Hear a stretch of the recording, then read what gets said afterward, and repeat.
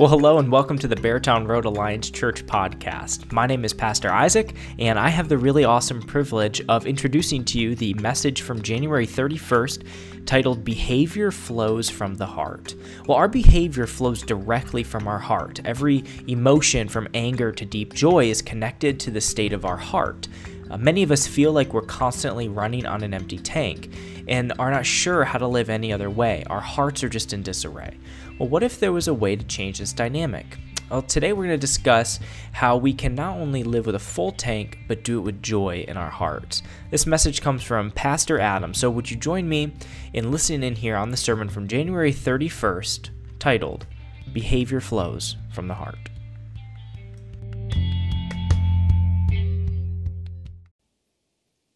Well, good morning. How are you all? That's pretty weak. I know it's 9. You'll be 2 opportunities for you to respond during this service. So this is 1. So one more time. How are we doing? Good. All right. Well, that's pretty good. Hey, I was talking with Pastor Isaac this week, and he mentioned something to me that actually lifted my spirits a little bit. See, I was gone for a couple of weeks with my family, and he said, you know, Adam, there were people in my group that missed you. There's people at this church that noticed you were gone, and some of you were like, yeah, that was me. And for other of you, they were like, what are they talking about? And yeah, those of you, you hurt my feelings a little bit. I just want to lay that out there. No, so my family and I, were able to go to Florida over the past couple of weeks. And yeah, it's as awesome as it sounds. Florida in January, as opposed to upstate New York, is fantastic. Right? We were able to get in a pool. It kind of had a little heated. When I say me, I mean our children, because me and April aren't getting in the pool when it's 75 degrees outside. But we were afforded an opportunity to spend some time with April's family in Florida, which for us was a big deal. You see, a lot of you don't know this, but my wife is actually Canadian. And because of the virus, we're not able to spend any time with her family. We haven't seen any of them for quite some time. And her father was sick and tired of the weather and not being able to see his grandchildren. So he calls us one day. He says, hey, if I rent a place in Florida, would you guys drive down and see us? And, April, of course, is like, well, I got to check with the husband. And, we got to make sure everything's okay and that'll be fine. To where she hangs up the phone and we have a conversation and come to the conclusion pretty quickly that we're going to Florida. Right? Yeah, we're going to make this work. The ability to go down and spend some time with them is what we decided to do. So we load the kids in the car and we drive to Florida. Now, the trip was even better for me. And this is an opportunity for me to brag on my wife, so I'm going to take advantage of it. You see, when we were in Florida, I was able to do one extra thing that my family didn't have the opportunity to do. And to let you in on that, I have to go back to Christmas Day. So it's Christmas and we're opening presents. And I had wanted a pair of ski gloves. But I was too frugal, some people might say cheap, to buy a new pair because there was a hole in mine, and the hole didn't go all the way through, so my hands got cold, but they met their functionality purpose of what I needed them for. So I'm opening this box underneath the tree, and I get in there, and I see a pair of black ski gloves. And I'm thinking, man, this is great, but there's 2 things that you have to do when you get a present that you wanted, but somebody else bought for you. I know some of you can relate to this, right? You look at it, and you got to appear thankful, but you're inspecting it to make sure it's the right one. Right? Yeah, absolutely. I'm like, are these the gloves I wanted? Or am I going to have one of those awkward conversations where it's like, babe, I am so thankful, but this just isn't going to work. So we're talking and looking, and I'm like, these are it. And I look over to her and I say, April, thank you. And she looks back at me like I kind of haven't given her the thanks that she needed. And she says, Adam, look in the box. So I look in the box and I see a white piece of paper, and I pull it out thinking it's the receipt, but it's not. It's actually a flight itinerary to take me from Florida to Salt Lake City, where my cousin lives, and I know instantly that my wife has arranged an opportunity for me to go skiing in a place that I've never been able to, but I absolutely want to. She's probably sick and tired of me hearing say, oh, how great would it be to go to California, BC or Utah. So she has arranged for me to be able to go and spend time with my cousin skiing. So Christmas was awesome for me. And a secondary thing, April's birthday is coming up in March, so I'm going to need every one of you to engage her in the room and find out something that she really wants, because I got to hit this one out of the park. So if you guys could come and help your pastor, I would really, really appreciate it. Right? But isn't it awesome when life's like that? Right? You've just gone on vacation or something's happened and your spirits are just lifted. You're riding on cloud nine, and when we're in those moments, we tend to treat people a little better than maybe we otherwise would. Right? You're a little kinder to them. You actually give them more grace than they deserve. And the reason for that is because you're just in a really good spirit yourself. But for a lot of life, we don't find ourselves in circumstances like that. If we're being truthful, especially over this past year, most of us would acknowledge that we don't feel that same level of fulfillment or enjoyment as I just described to you from being able to ski and spend time in Florida. Right? Most of the time, if we're honest, we feel like our tank is pretty well empty. And if it's not empty, it's running on fumes. And for a majority of what seems like our life, we are puttering and puttering from one thing into the next. When I was in high school, my brother had this piece of junk, CJ7 Jeep. It was a 79, it was a rust bucket, but we loved it.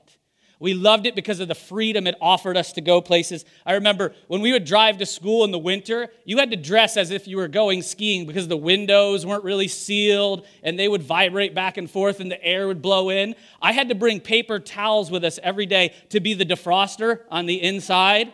Yeah, and on occasion, I'd have to reach out around the outside and defrost the vehicle because he could see. But we didn't care. We didn't care because the Jeep allowed us to do things. And I remember there was a summer day where we had gotten permission from our parents to do something. You know, we submitted the 2,000-word essay telling our parents where we would be, who we would be with, what they would be doing, and they approved us to go out on this endeavor. And we had a good time, came home, and as we're driving back to their house, we're on this country road in Pennsylvania, 2 lanes, and all of a sudden the Jeep has to come to a stop because traffic is built up. Nobody's coming this way, nobody's going that way, so we sit idling for about 45 minutes. And after some time, we're like, we better turn the vehicle off because we don't know how much longer we're going to be here. Well, there was one other problem with the Jeep that we encountered during this endeavor. You see, the gas gauge didn't work. And knowing the gas gauge didn't work, every time we would fill it, we would check the odometer, and every 200 miles, we would fill the tank.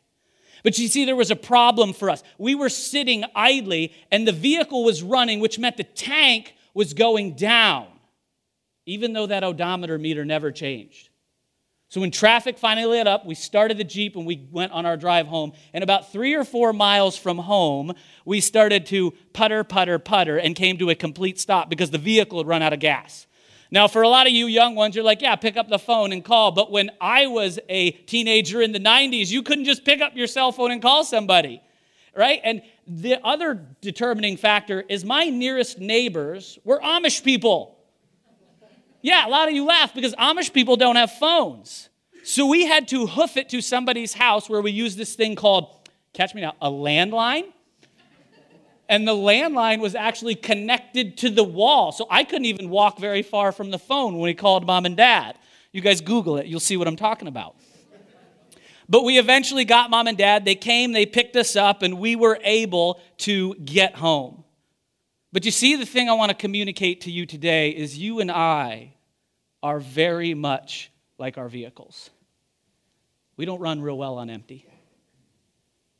See, when all you have are fumes to get you through and throughout your day, you're not going to do so well.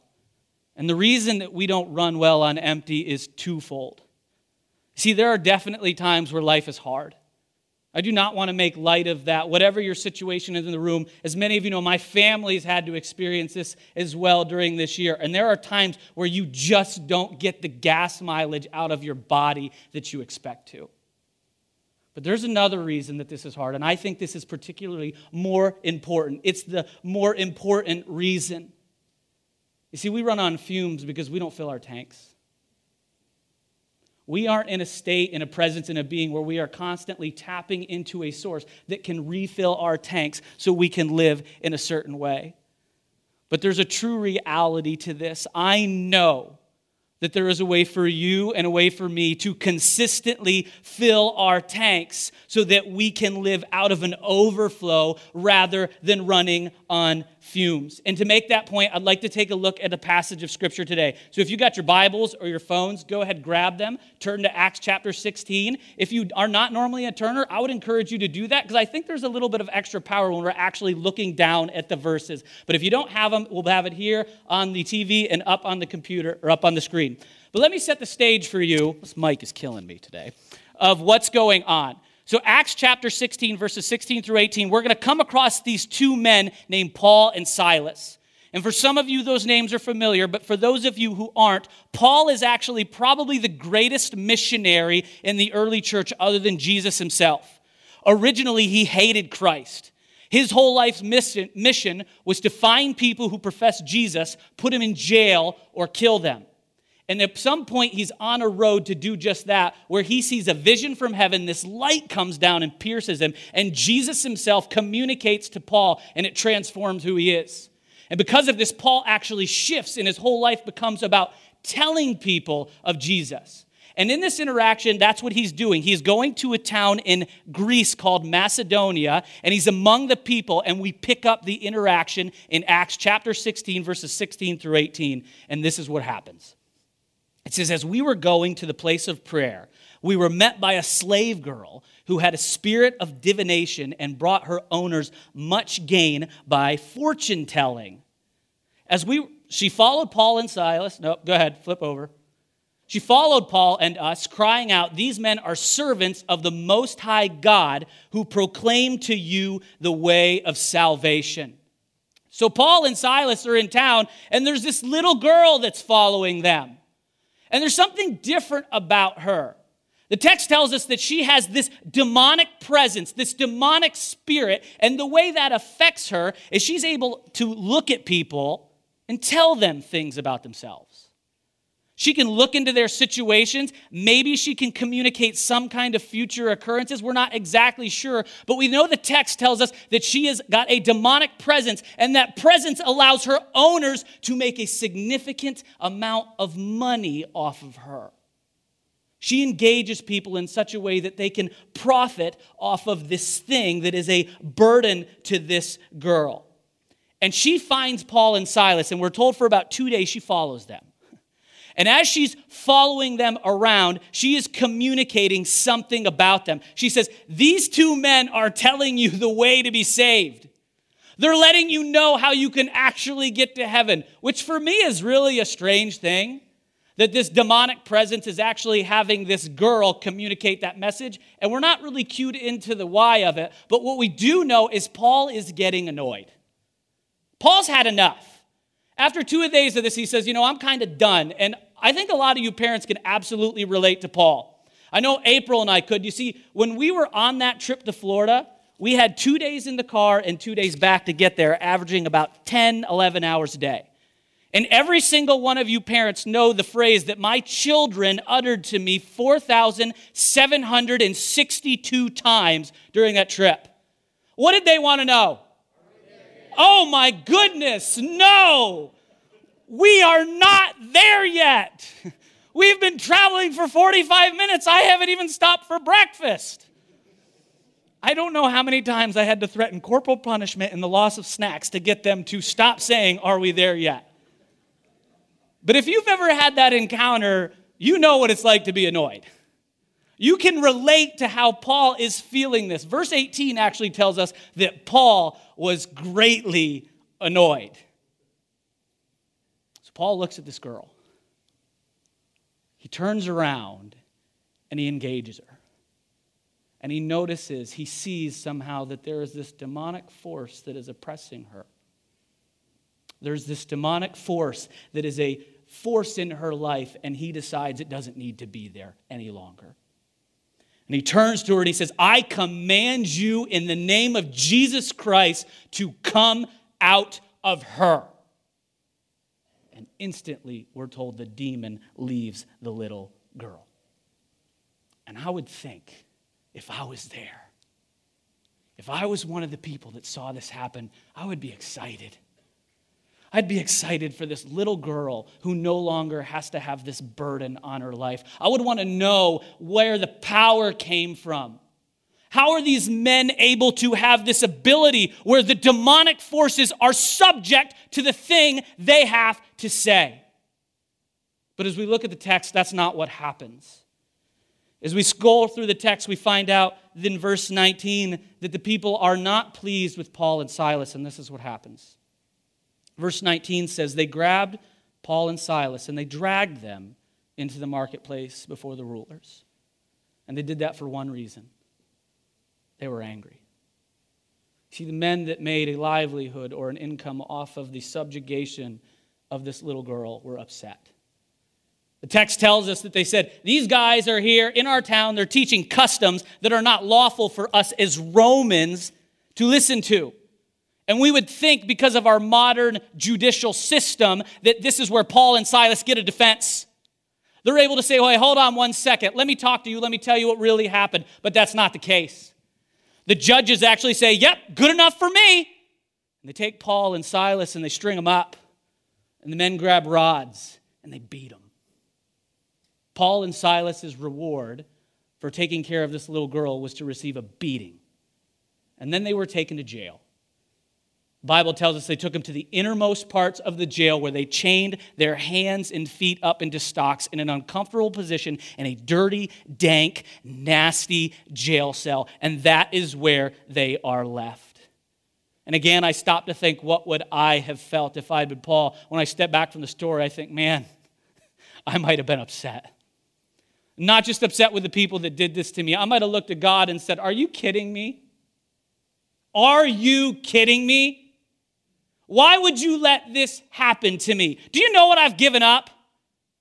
Do you know what I have said no to so I can be on the road following you and doing the thing you wanted? And the thing I get for releasing a little girl is beaten and thrown into the innermost parts of the jail.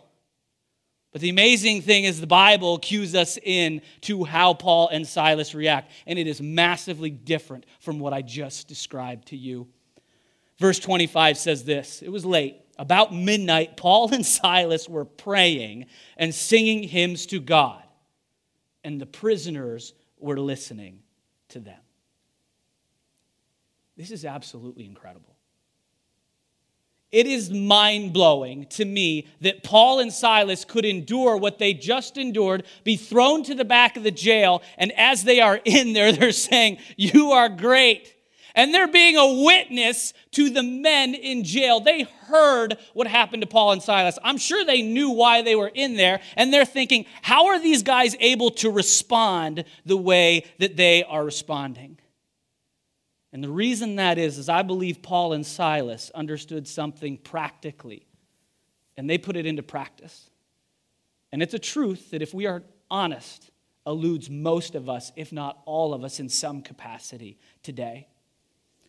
See, Paul and Silas were operating on a full tank.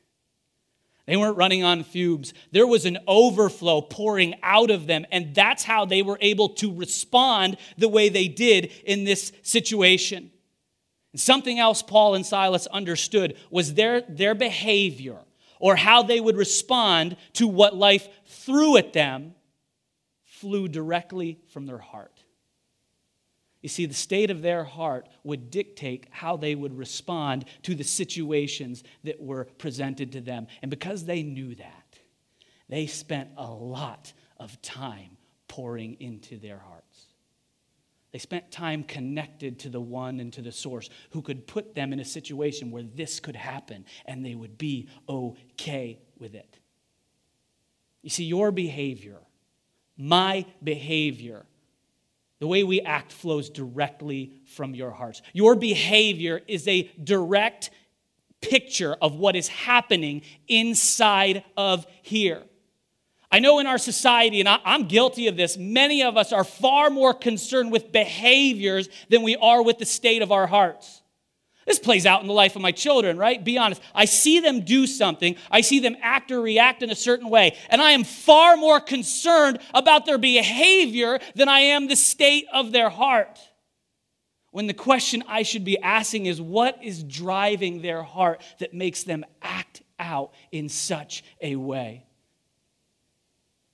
You see, when our children act out, when we act out, a lot of times we look at the behavior when what we should be doing is stopping and considering the position of our hearts. Proverbs 4:23 says this. It's so huge for this topic. Above all else, guard your heart, for everything you do flows from it. Man, that's worth repeating. Above all else, the most important thing is to guard your heart because everything you do flows from it. See, Paul and Silas had found a way to tap into an unlimited source to fill their hearts. That's why they could pour out into others. And when things like this happened, it didn't affect them in the way we would assume it had. You see, we need to be concerned about the state of our hearts because everything about us, every behavior flows from it. Those moments of rage and intense anger, all the way down to the times where you are joyful and glad, all flow from your heart, and they are predicated on what is going on inside of it. You see, we need to be aware of this. We need to be cognizant of this, not just for ourselves, but so that we can teach our children, so we can look at the people around us and understand the attitude of their heart and why that is dictating a certain behavior. Here's another reason you will need to know the state of your heart. The state of your heart is the source of frustration in your home. If you are upset, if you are angry, the state of your heart is the primary driver of that. Not somebody else, not their attitude, not the thing that they've done wrong, but rather the state of your heart. Our hearts are the source of blaming, anger. All of those negative things, all of those negative emotions come from the state of your heart. But by the same token, so do all of the good. So does the joy.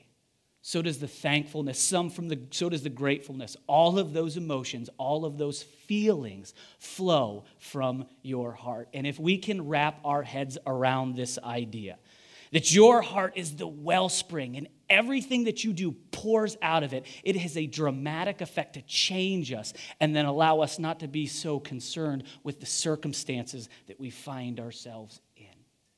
Because they won't be what dictate our behavior.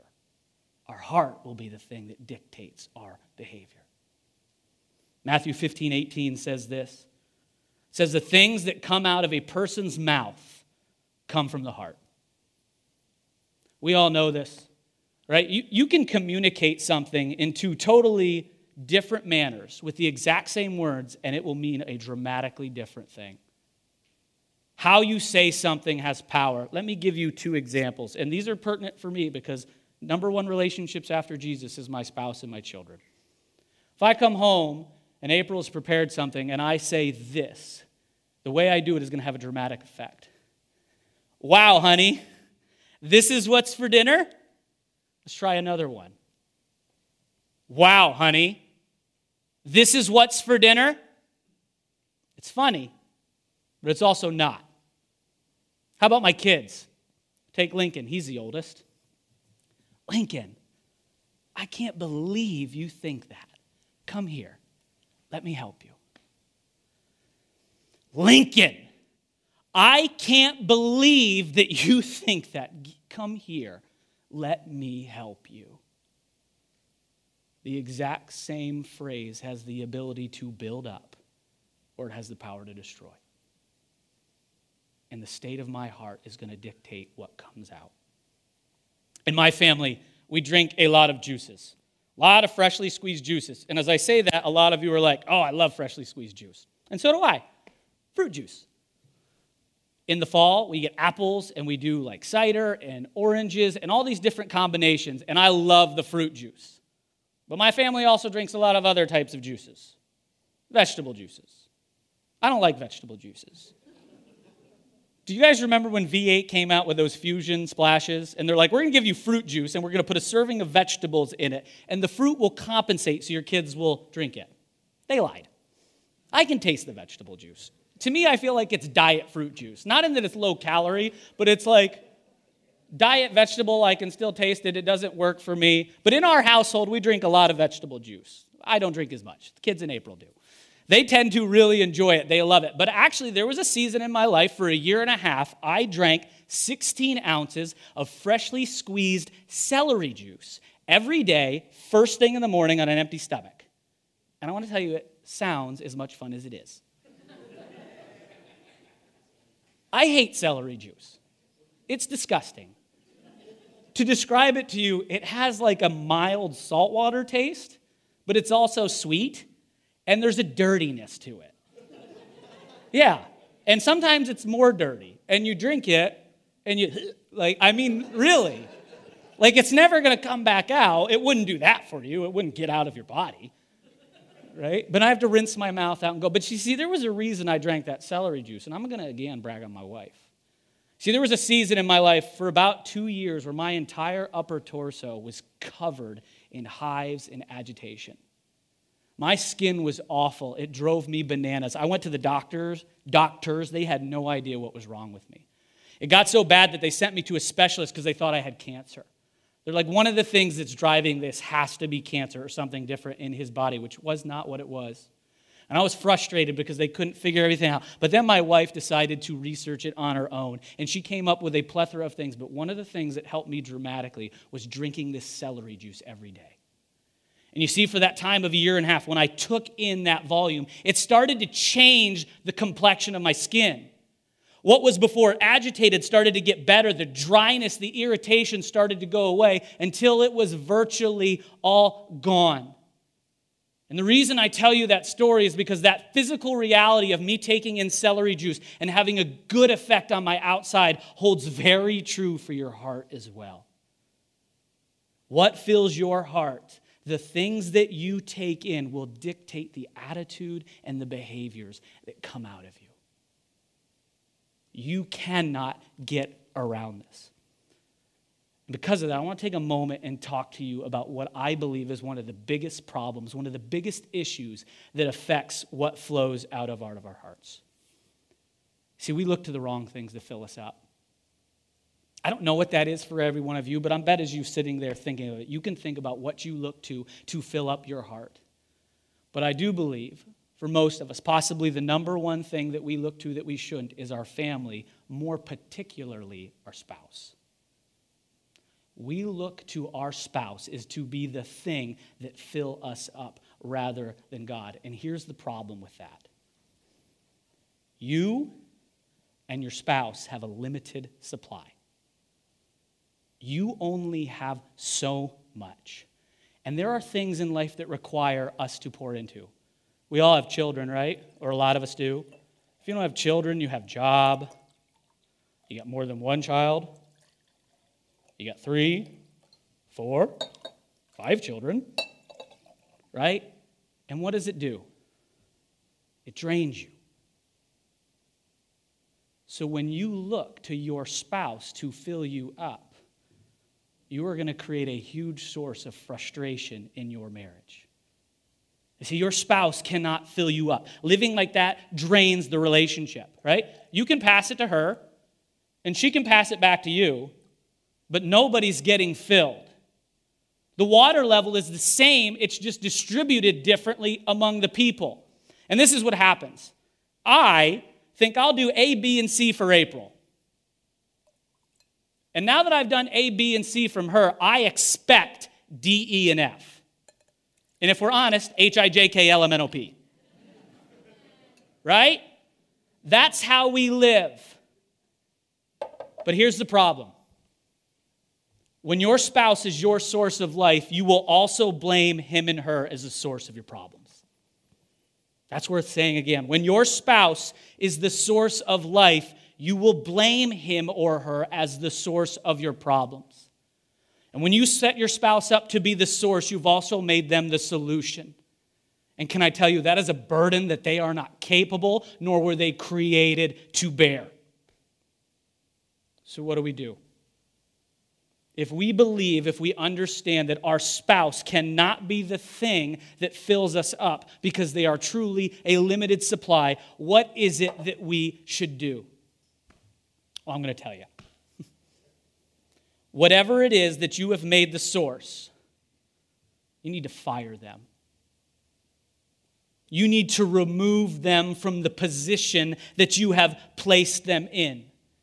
If it is your spouse, if it is your children, if it is your parents, if it is your job, whatever it is, you need to give them a pink slip and you need to relieve them from the duty because they are not capable of carrying that out for you. There is only one thing that is capable of being your source. Jesus wants to be the source of your life. And only when Jesus becomes the source will you be able to find fulfillment. And here's the other thing. When you tap into Jesus, it's an unlimited supply. It's a supply that pours into you. And when you approach life like that, you will find yourself thinking differently about everything. Let me give you a simple example, serving. You see, when Jesus is the source of my life, I know that I'm going to be replenished. So when I serve my wife, or when I serve my children, I'm not looking for her to fill me up. I don't need her to pour back into me because I know Jesus will be my source and he will fill me up. Every time I ask, every time I need it, Jesus will come and he will fill your cup. And when you live like that, so you will treat things differently. You see, your spouse and your children, you will realize they are a gift from God, not the source of your life. And you will treat them as such. Your work will become the source of your income, not the source of your life, and you will treat it that way. So knowing and understanding this, there are a couple of action steps that we all need to take. The first thing you need to do is fire the person or the thing that you have made the source of your life, and you need to replace them with Jesus. I just wonder, ask yourself this question. What would happen if I did that? What would happen in my life, in my relationships, if I didn't put that burden on a person or a thing and I gave it to Jesus instead? Would life get different? Do you think it might affect your relationships? It might change things? Because let me tell you what Jesus says or thinks, about the subject, not says. This is what Paul says about it in Ephesians chapter 4, verse 10. He says, he who descended, he's talking about Jesus, is the one who ascended far above the heavens. But check this out, because this is the most important part. That he might fill all things. Not some of it, not a portion of it, but that he will fill all things. He wants to be that for you. He doesn't want you to live on empty. He doesn't want you to run on fumes. He's saying, I am here. I am here and I want to fill you up. And that leads me to our second action statement. You need to take another step. You need to come up with a plan that allows him to fill you up rather than place that burden on somebody else. Now, some of this is universal. There are things that we all should do to fill us up, and you know the answers. Sunday school them, right? Read our Bibles, and we pray. And I can tell you that if you do these things, if you draw close to Jesus, he will draw unto you. But listen, I have a real understanding and expectation of what we can handle. I'm not expecting anybody to jump into 7 days a week, 30 minutes with the Bible. But man, if 3 times a week we could grab that book and spend 10 minutes with him, it will do dramatic things to your life. But it's not just about reading the Bible and praying. Those are great places to start. But there are ways that God made you that are kind of exclusive to you or people like you that aren't for anybody else. For example, like me, I've come to a season where I love to read my Bible, but let me be honest, I wasn't there for a long, long time. But there were other things that God gave me to help me get poured into. I love to be outside. I love to see nature and what God has created and built, and it reminds me of who he is. Jesus uses that to fill me up. I love to listen to worship music. I love music. I love to turn it up and crank it in the car because ain't nobody want to hear that. But when I do that, there's a restoration, something that happens in my soul that can't describe it. And if you come up with a plan, if you find the things that you were created to be filled up with and tap into that, your life will change in a dramatic way. And not only you, but the people around you won't want to go back. So let's take 2 steps.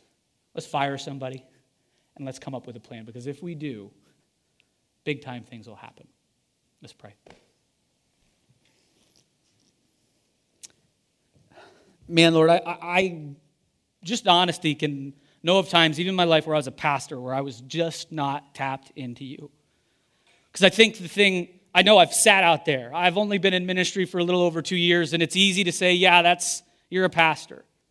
But there were seasons and moments in my life where, Lord, I just was not filled up by you. There was not the things I was doing to put myself in that situation where I would be filled, and it affected the people around me. It affected my spouse. It affected my children, my relationships. It affected my relationship with you. And the truth is, you want to bring that all full circle.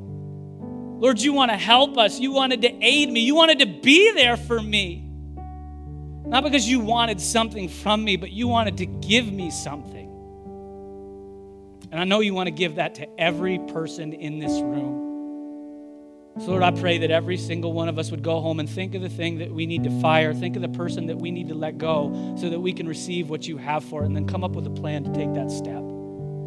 Pray every single one of us would take time this week to consider what that might be for us. Because if we do, oh baby, man, there's power. There's power when Jesus is the source of your life. Lord, I love you so much, and I thank you for what you have taught me during this message. I pray it in Jesus' name.